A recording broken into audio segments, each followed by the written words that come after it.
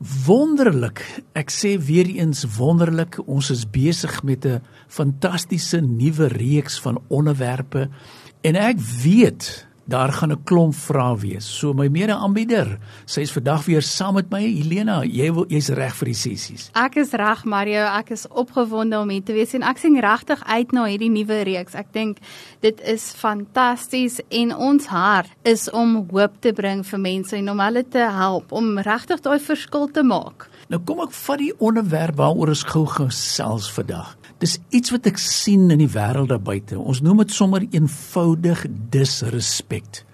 En waar kom dit vandaan? En nou weet ek sit in die ateljee as 'n bedryfsielkundige en nou weet ek gaan vrae kry. So Helena, is daar vrae wat jy wil vra? Yes, Maria, ek het vrae en ek het seker die mense daar buite het ook vrae, so ons gaan soveel as moontlik dek.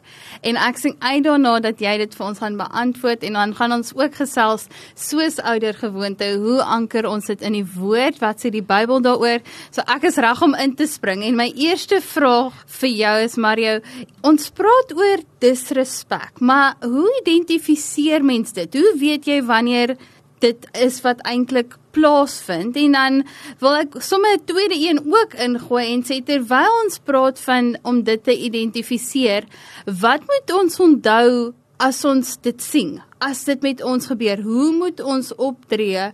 En dan wil ek bietjie na die teenoorgestelde toe ook gaan en vir jou vra, Mario, waarvan moet ons bewus wees dat ons nie self optree in disrespek teenoor ander nie? Uitstekende vraag, dis soos ek jou ken. Jy gooi die vraag en nou wag jy vir die bedryfsielkundige om te antwoord. En ek wou eintlik dadelik in die woord inspring, maar ek gaan later terugkom en dan gaan ek vir jou vra, anker dit vir ons in die woord.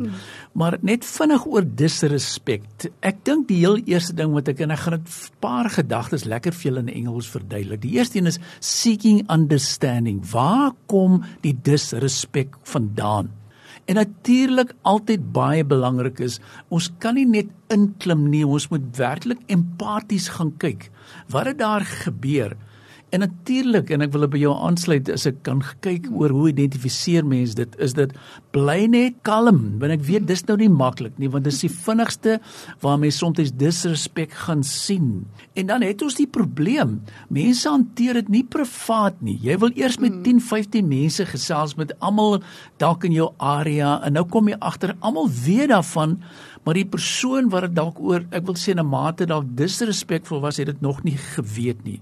En dan kry mense ook mense wat, weet jy Helena, ek sê sommer, jy weet, vir elke disrespek is dit vir hom 'n battle, hy wil mense aanvat.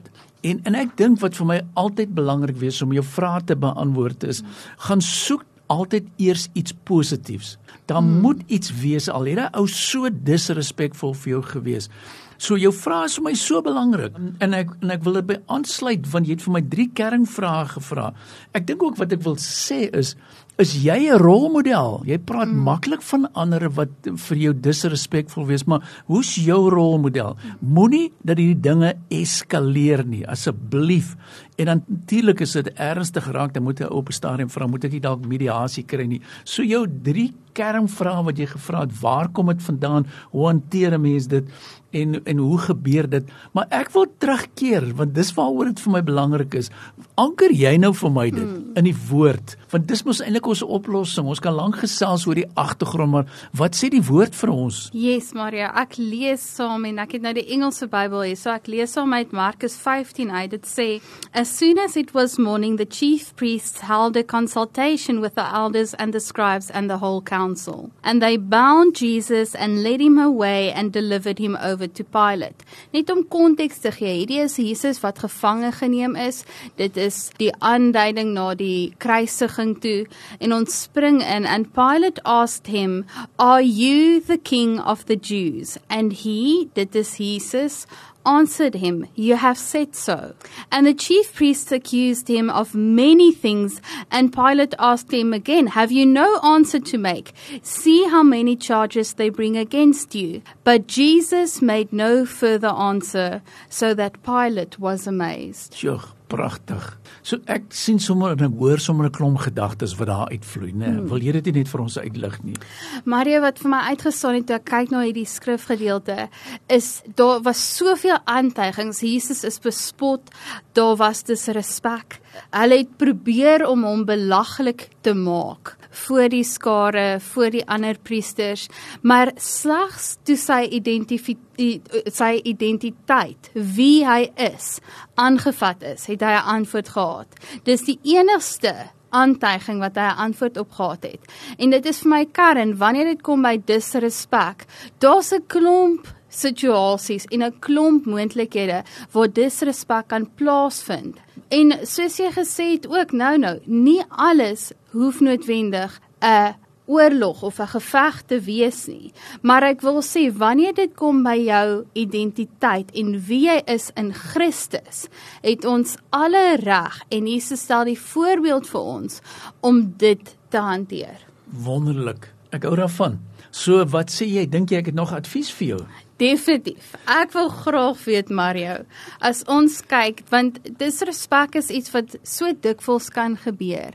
As mens kyk na die verlede, waar mens disrespekvolle situasies ervaar het, wat mens partykeer dan nou moet teruggaan. So in daai vorige situasie was iemand disrespekvol teenoor jou en jy moet teruggaan en weer met daai persoon of weer met daai werksomstandighede na toe gaan. Hoe hanteer 'n mens dit? Ek het eenvoudige riglyne, Here, het vir my so duidelik in die skrif uitgehaal. So die nommer 1 wat ek al sê, bly kalm.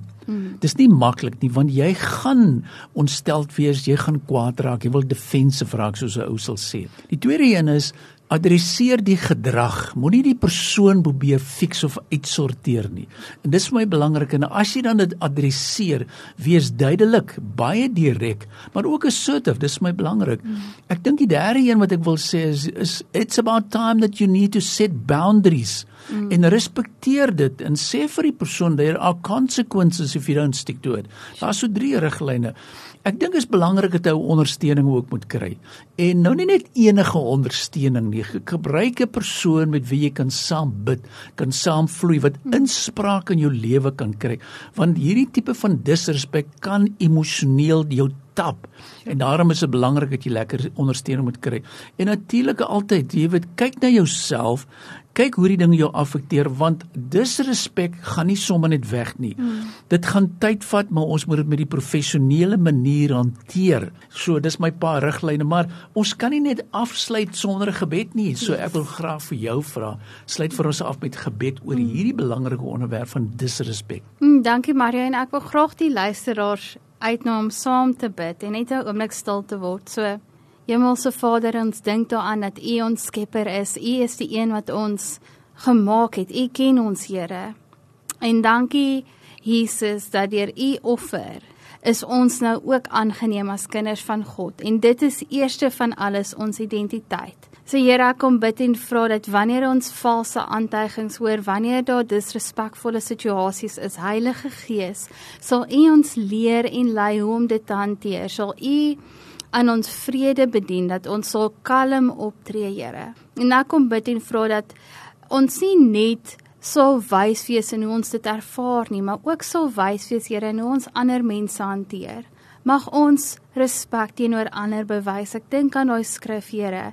Outdo one another in showing honor. Mag dit so wees, in Jesus naam. Amen. Wonderlik, asseblief kontak ons het pragtige uitdeelstukke, soos 'n ouer gewoonte, 082882903. Stuur net vir my WhatsApp, 082882903. Wonderlik, ons gaan voort van my en Helena se kant. Baie dankie, be blessed. Gaan maak 'n verskil.